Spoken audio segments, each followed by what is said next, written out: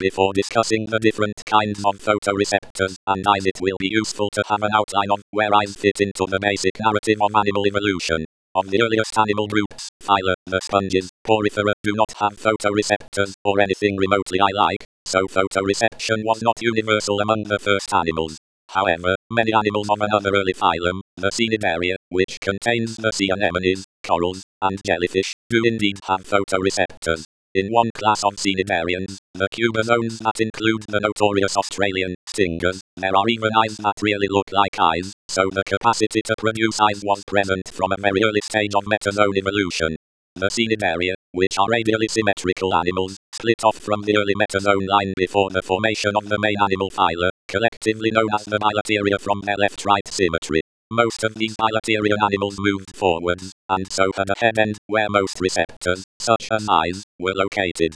At some time in the late Precambrian, the bilaterians split into three major groups, the ecdysozoa, the lophotrochozoa, and the deuterostomia, figure 3. Excellent eyes evolved in at least one branch of each group. Before the advent of molecular ways of tracing animal relationships, only two major bilaterian groupings were recognized, the protostomes and the deuterostomes. The division was based on their different development. The names mean first mouth and second mouth, from the way the mouth and anus develop in the early embryo.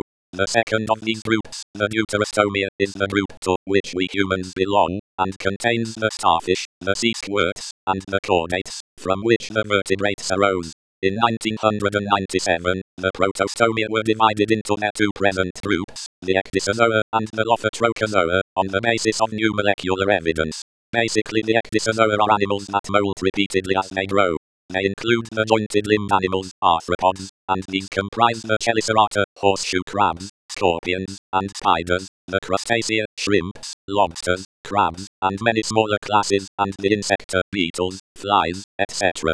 Most of the members of these groups have compound eyes and good, sometimes excellent, vision. The ecdysozoa also include millipedes and centipedes, and perhaps surprisingly the nematode worms, which also molt but are mostly eyeless. The lophotrochozoa, an unconvincing hybrid word meaning crest/wheel animals, include most of the rest. The flatworms, the mollusks, the annelid worms, and several smaller phyla. Of these, the cephalopod mollusks, octopus, squid, and cuttlefish, stand out as having eyes that are large, resolve well, and are similar in their capabilities to those of fish.